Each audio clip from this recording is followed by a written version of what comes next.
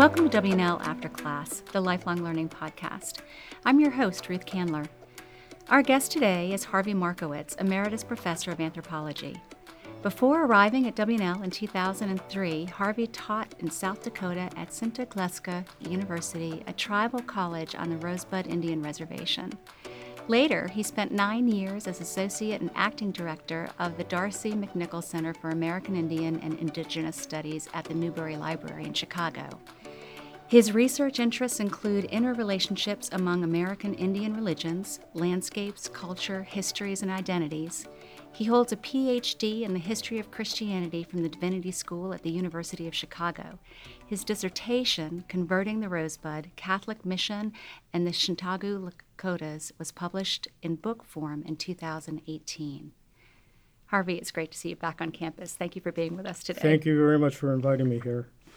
Let's begin at the beginning. What lit the spark? Why did you decide to study anthropology? It's an interesting question, and with a whole group of new students just having gone through registration, it brought to mind my first year in college and my meeting with my academic advisor, and we were trying to decide whether I should take astronomy, introduction to astronomy, or I should take introduction to cultural anthropology. And he looked at me and he said, I think you'd do better in introduction to cultural anthropology. And having been to a Chicago public high school where we didn't have any fancy classes named anthropology or anything like that, or AP classes to be sure, at that time at least, I didn't even know what cultural anthropology was. So I went to the first class and I found out that it was the study of different peoples, their cultures, their societies throughout space and time. And I thought, this might be interesting. And so I decided to stay in the class. Now, one of the books that we had to read was this mammoth ethnography by a guy named Bronislaw Malinowski called Argonauts of the Western Pacific. And I remember myself just lying on my bed as a first-year student, eating pizza or whatever, and reading through with some interest what Malinowski had to say about the Trobriand Islanders who he was working with. And eventually I got to the first bank of pictures. And for the first time, I saw photos of the Trobriand Islanders themselves. And women were dressed in their little grass skirts and men in loincloths in their village. And they were celebrating Sagali, which is a redistribution feast for the Trobriand Islanders. And it suddenly struck me that these people get up every morning, just as I do, just as all my friends did, all my relatives did, everybody I know did, and take the world for granted. And it was such a different world than the world that I took for granted. And that just amazed me, how such different worlds could exist among different peoples, taken for granted. And the reality of a pluralistic cultural universe struck me hard for the first time. And I was hooked on anthropology. During this time while you were studying anthropology, an advisor encouraged you to visit a reservation in South Dakota to translate German diaries. And it's surprising to me that one could find German diaries on an Indian reservation in South Dakota. Would you explain what Germans were doing in South Dakota and tell us more about their diaries and their connection to the missions? Yes, it is surprising in a way, unless you know something about the history of American Indian policy at the time when these Germans were on the Rosebud Lakota Reservation in South Dakota. It was Dakota, actually, at that time. It hadn't been divided between North and South Dakota. And they had been assigned by the government and by their period, they were talking about here about German Jesuits who were missionaries, and they were to missionize the Lakota of that reservation. And so, anyway, you had a group of German missionaries who had just been kicked out of their homeland in Germany by Bismarck and the Kulturkampf, and they were sent to different parts of the world, mostly England and then the United States. And some of these Jesuits ended up being missionaries throughout North America among Indians, and a certain group of them were assigned to the Rosebud Lakota Reservation. And a number of them, again, kept diaries of their experiences on the reservation and the different people they had met, and their successes, but mostly their failures in trying to get this group of people to see the light and change their what were considered by the missionaries and Americans in general as savage habits and pagan habits to civilized American ways of being, and again, Catholicism for them. And so they kept copious, some of them at least, kept copious diaries and notes on, again, their difficulties and their successes. Around what year was this? This was when they first arrived on the reservation, and they built St. Francis Mission. This was in 1886. They came in 1886? They came to the United States a little before that. They were working other places, but they came to Rosebud in 1886 to do their work of what was called at the time civilizing and Christianizing American Indians. In today's lingo, we would call this basically social and religious assimilation. Well, during that time on the reservation, you decided to go to divinity school. And I'm curious to know more about what led you as a Jewish man to a Christian divinity school and what your experience was like. Yes, and a lot of people ask that in the divinity school. But first and foremost, I was trained as an anthropologist. I knew a lot about the Lakotas by that time, their social life, their cultural life, but I did not know very much about Catholicism at that time.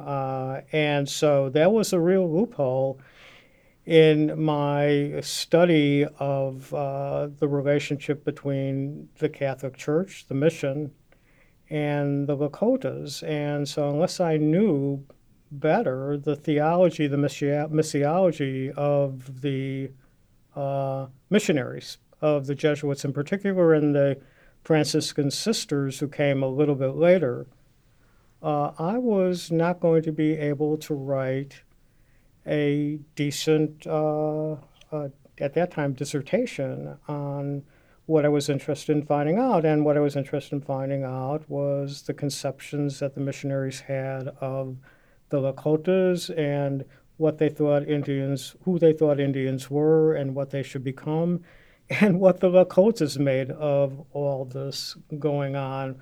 Why were these missionaries here, and why did they want us to give up our valuable cultural and religious heritage? And so it was emphatic. I mean, it was just necessary that I seek out a divinity school to learn more about Catholicism. And so one time I was in Chicago, I made a trip to the U of Chicago where there were some very good people, and I talked to a professor there named Martin Marty, and then David Tracy, who was a Catholic theologian. And they encouraged me to come and study at the university there. And so I took a leave from the mission, St. Francis Mission, and I headed off for Chicago. And I had a great time there. I learned an incredible amount from these very gifted teachers. Eternally grateful for them. The assignment on the reservation was supposed to be only for 2 to 3 months, and you ended up living there on and off for 12 years. What led you to stay?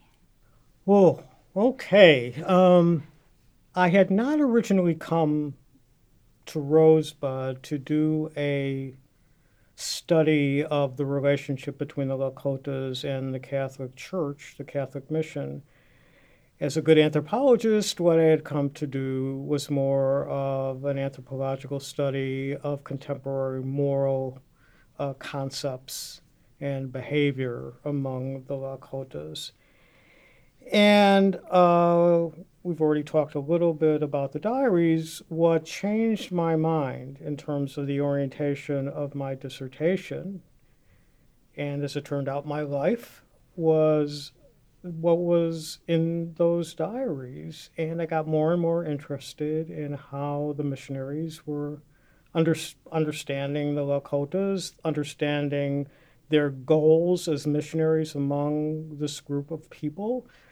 And again, on the other side, understanding as far as possible from the sources, reading between the lines, what the Lakotas were making of this experience on their side.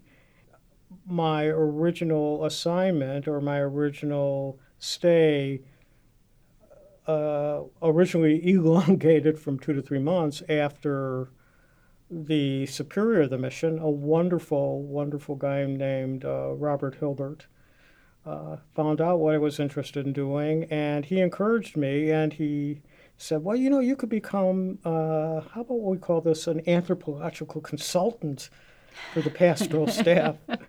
And then you could give talks to the pastoral staff, and you could also work in the museum with an older man named George Tashunka Wakita, which means George Horse-Looking.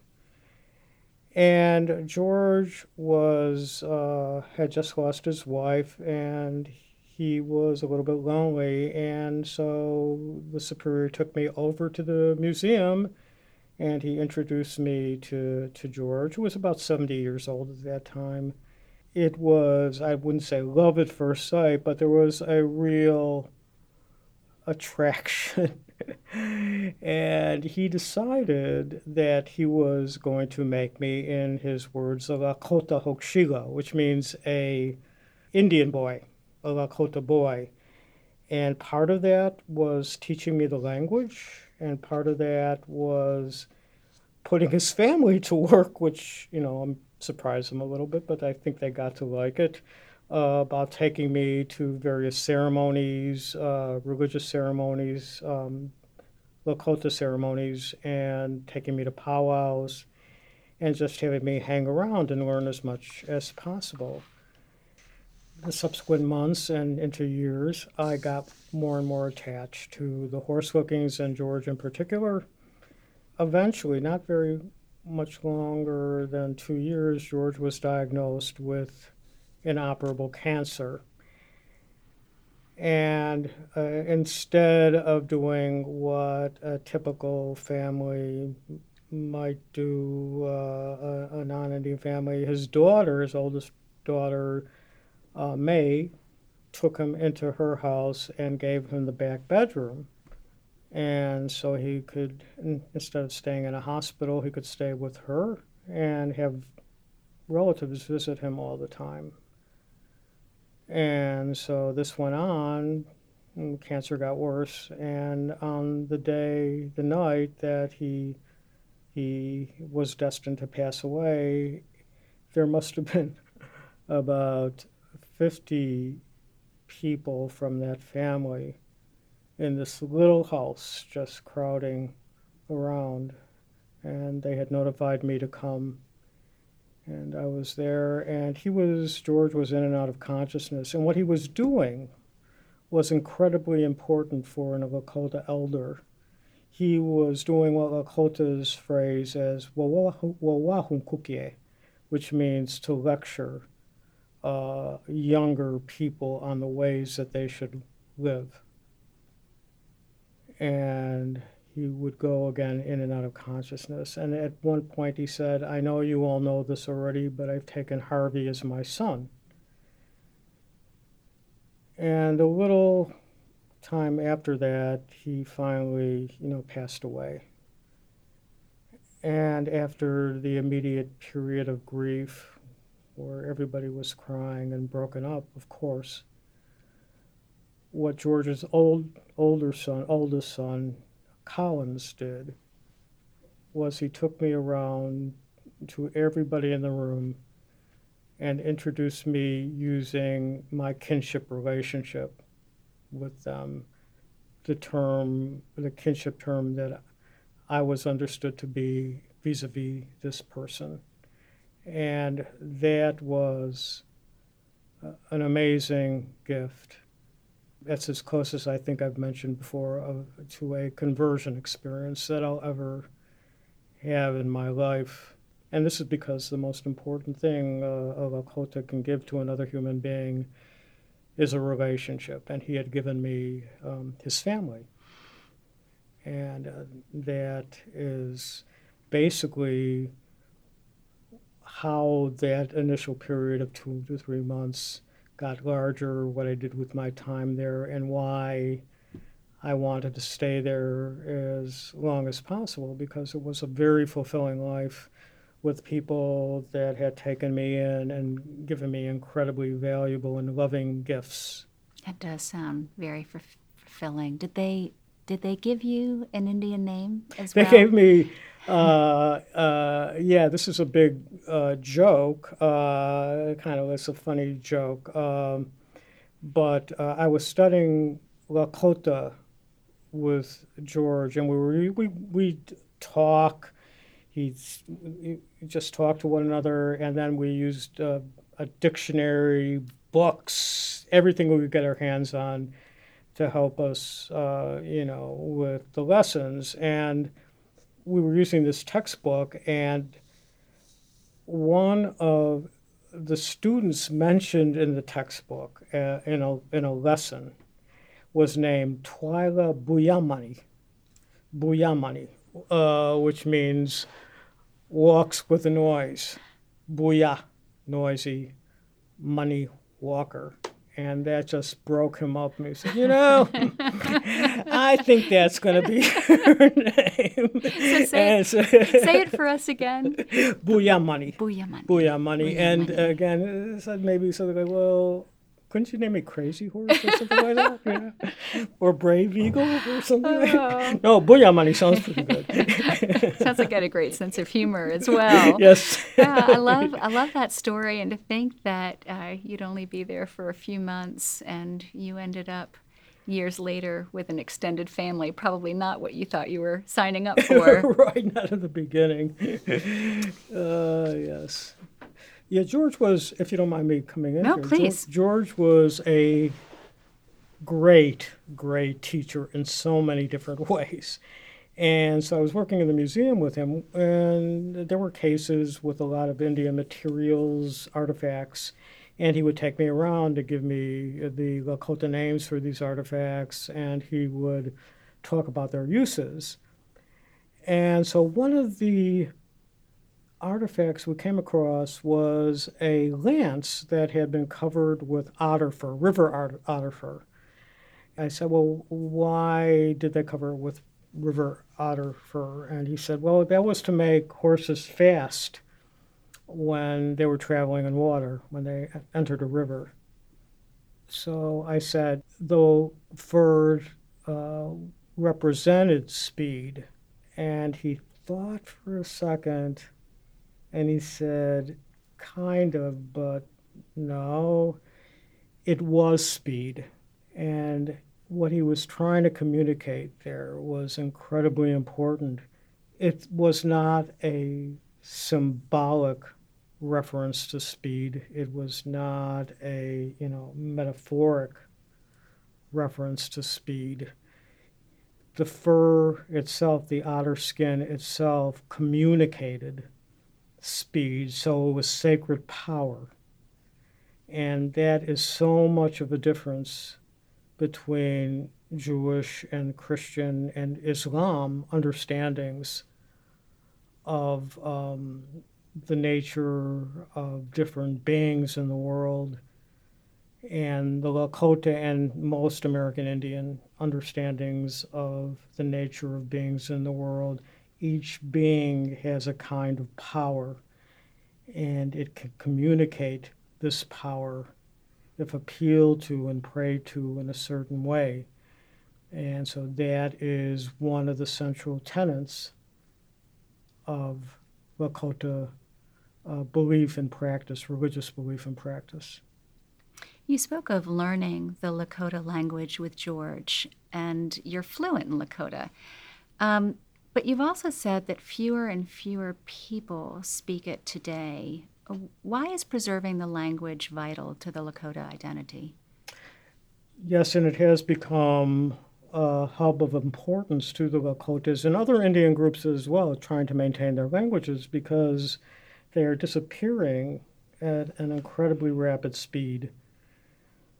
And the importance is, and I think many people understand this, maybe not at a conscious but a pre-conscious level, is that so much of what we understand about the nature of the world is communicated through our language to us, and it's structured in our language to us. And in a way, different cultures structure the world differently. Again, pluralistic worldviews are differentiated from the differences in their languages and how they divide the world up into different categories, and they relate these categories in different ways to one another.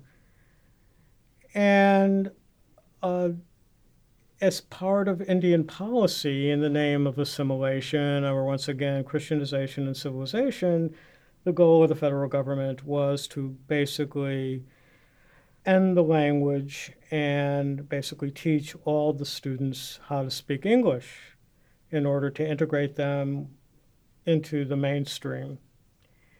They did this a lot of times in very heavy-handed and brutal ways, and this is getting to be more and more recognized if people read about boarding schools, Indian boarding schools. Kids were punished pretty heavily sometimes for speaking their native languages. And this was a lesson, a psychological lesson that came through to the students. And so when George was teaching me the language and speaking to me in Lakota, one time one of his grandchildren came up, and the grandchild was really attentive to what we were talking about. And he seemed to want to be part of this. And so he said something about this, and he said, no, no, no, you shouldn't learn this. Meaning that George was saying that yes. his grandchild should not learn the Yeah, language. you should learn English.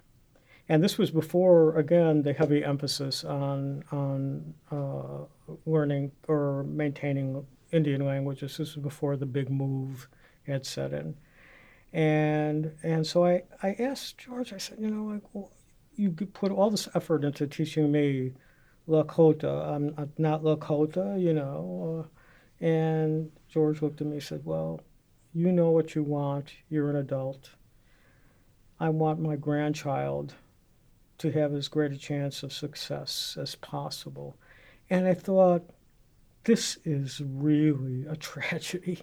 Yeah, especially because, you had said upon his deathbed that he was passing along stories, and that was so important to him. Yes. Yet here is the language that sounds like it's dying out. Yeah. And he wasn't preserving that. He did not. And this is, when you think about it, this is not something that is unique to Indian people. How many groups come over from Europe in the early 1900s, pre-World War II, and insisted that their kids learn English and refused to speak their languages, and, front of them, and because they would succeed in their new home if they had a good grasp of their new language, the new language, English. It's a tragedy that extends beyond Indian people, but not too many other languages are facing extinction like American Indian languages are. And that is, So are you still in touch with the Horse-Looking family, and is there anyone within that family that you still speak Lakota with? yes, I am in touch. It's mostly through the web, email. They are modern Lakotas and Facebook, and so pretty much every day I get a message from basically the grandkids and great grandkids of the elders that I worked with originally. George and his children and their children and grandchildren. And yeah, I do, to the extent possible, try to use Lakota with them. Some of the kids and grandkids have a passive knowledge of the language, so when they hear the language, they could identify what's being said, but it's harder for them to be active in it and use it to construct conversations, which is really a shame because so much of the humor and so much of the day-to-day life is captured in that language. Yeah. Well, gender and how we talk about it is a fascinating conversation in society today. Is gender an important component of the Lakota language? Yes, it is, and it isn't. It's not highlighted as you would see, for example, in English, where pronouns are gender marked. There is no division between he and she pronouns in Lakota. That's not a distinction. But there are different ways for men and women to speak.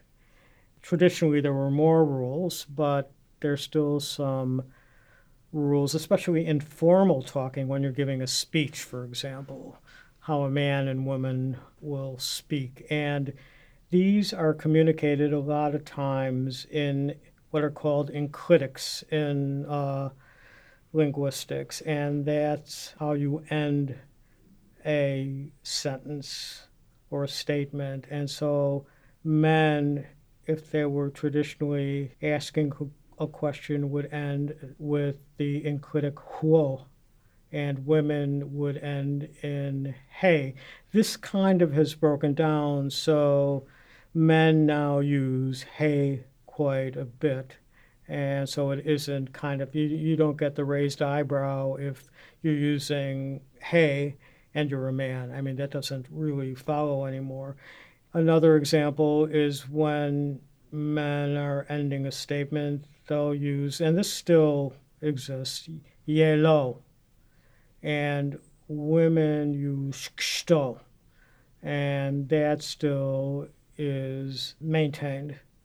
And there's a number of others, a number of other enclitics which basically are employed both formally and, for the most part, informally as appropriate gender constructed language. So while you don't have pronouns that distinguish male from female, you do have these other ways of speaking that do. It sounds confusing. Well, it can be, and it does give rise when you're learning the language to some very interesting mistakes. And I've made some whoppers. And so, anyway, but people just take it as good-humored, and there's a great example I could give you. When a friend of mine was going to get married, a male, I had just learned the word for married, higenaton. And I thought, I'm going to use this as quickly as possible because, this is good. I'm going to be building my language. And people will be impressed with it. And so I made the statement that so-and-so was going to Higanato, and that everybody went, old women go, hoo-hee, which is an expression of surprise. And the men there just laughed. And they said, no, when a man gets married, it's tachuton, which means take a wife, as opposed to taking a husband. And so, like in any language learning, the person learning the language is going to make a load of mistakes. So it sounds like you provided entertainment for those around you. I did indeed. So I'd like to talk for a moment about the terminology that we use when referring to indigenous tribes in North America. I've heard some people use the term Native American, while others use the term American Indian, and still others say First Nations. What is the term scholars use today? Yeah, there's a big division in the United States. In Canada, scholars mostly use First Nation. In the United States, there's a division between using American Indian versus Native American. Native American to make up for Columbus's bad directions. So what I found out, just experientially, is that if it's a choice between the two terms, most of the people that I talked to preferred American Indian to Native American for various reasons. They had their own reasons for doing this, but it's important to insist that the term that they preferred was their tribal name. Lakotas would prefer, rather than being referred to as Native American or American Indian, would prefer to be referred to as Lakotas. And this underscores a very, very important point, and it's a social and political point that's very important for non-Indians especially to remember, is that both Native American and American Indian are terms that are foreign. I mean, these were constructions by people outside their traditions. Most American Indian groups, tribes, another term applied to American Indian groupings, think of themselves as independent from other tribes. And they have their own creation stories, they have their own relationship with their spirits and gods, and they have their own relationship with their landscapes. And so it's very important to demarcate that specialness with their tribal name, as opposed to this generic name. Now, they recognize the importance of generic names when it comes to social and political issues, that as a bloc, as a political bloc, you get more representation if you have this group vying for certain rights. But in terms of their own existence, their own day-to-day existence, I believe that most people in different Indian groups would prefer to be referred to by their tribal names. So if you can learn someone's tribal name, you should use that. Yeah. Well, in higher education today, we often hear speakers acknowledge the original people of the land on which they stand. What do Lakotas and other tribal communities think about such acknowledgments?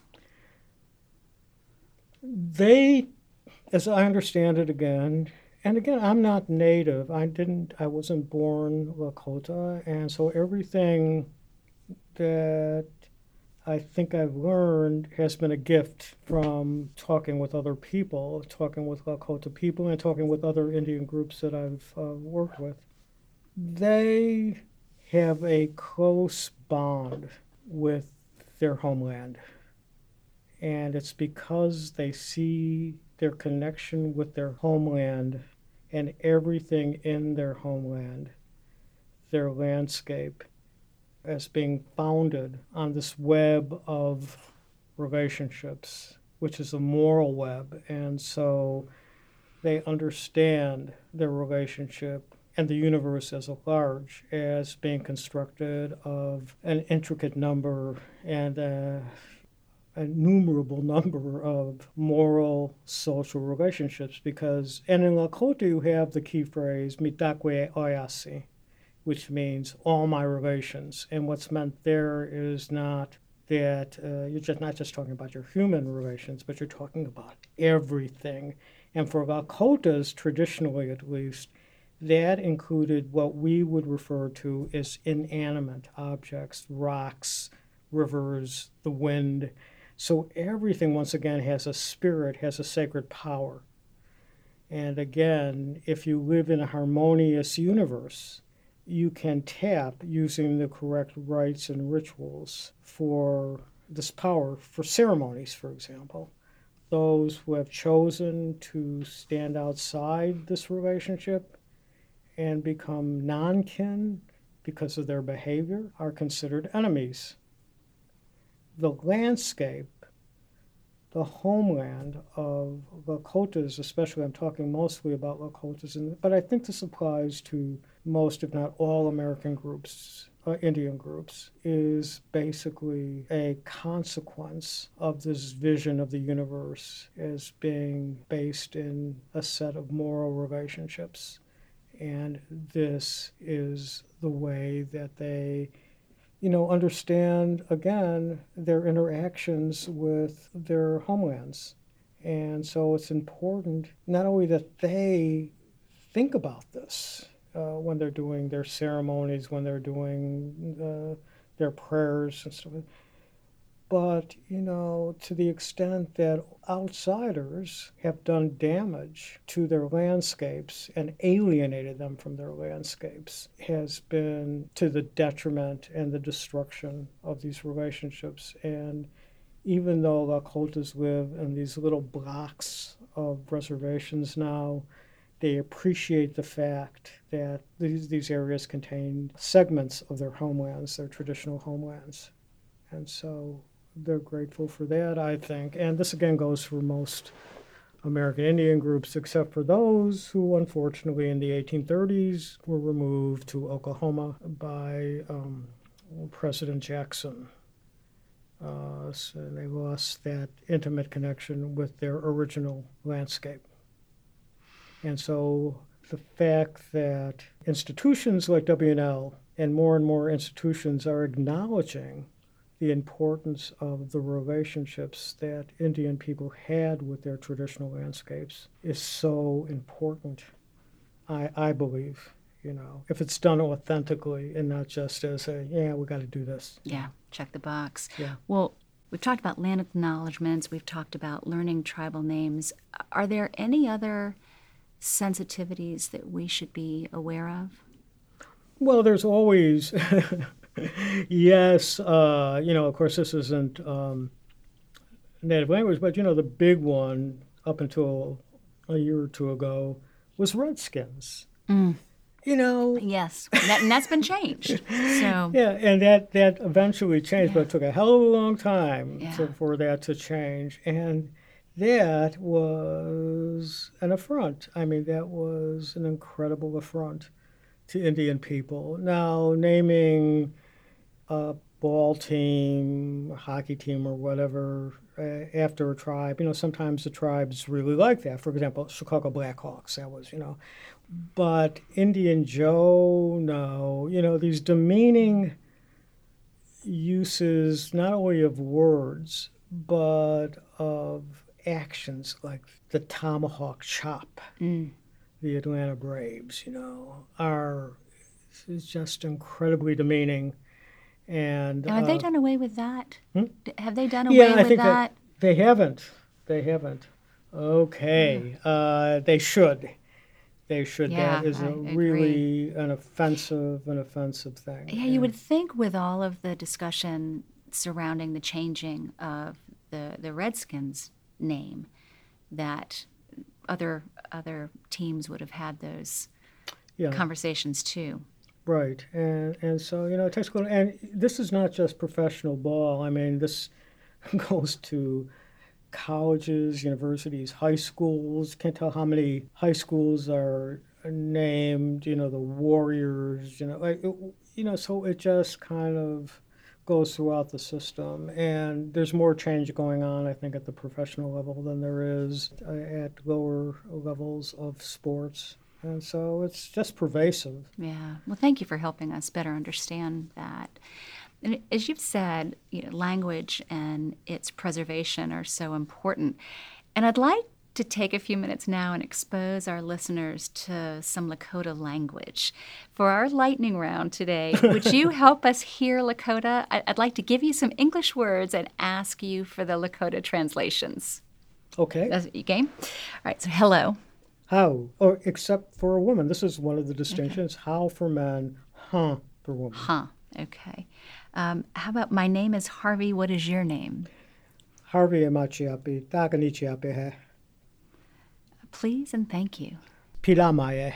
Pilamaye? Pilamaye. Pilamaye. Pilamaye. Would be, thank you.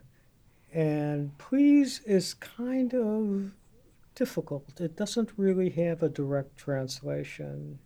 It's not that there aren't occasions that we would say calls for a please, but there are kinds of endings, again, in critics which communicate please. Like in a command, a man will use yo, but when he's trying to say please, he'll use ye. And so that's the way that you would say please. You'd make a statement and then you'd add kind of a please onto it by the synclitic, yeah. How about I'm sorry? How are you today? Where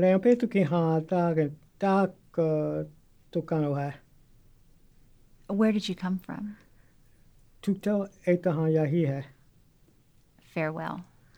Doksha ake wachian kingtalo.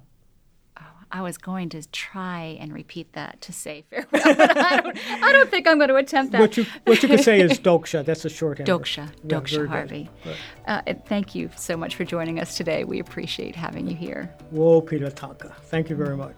And thank you and our listening audience for tuning in today. We hope you'll visit our website, wlu.edu/lifelong, where you can find our show notes as well as a truly great selection of other W&L lifelong learning opportunities.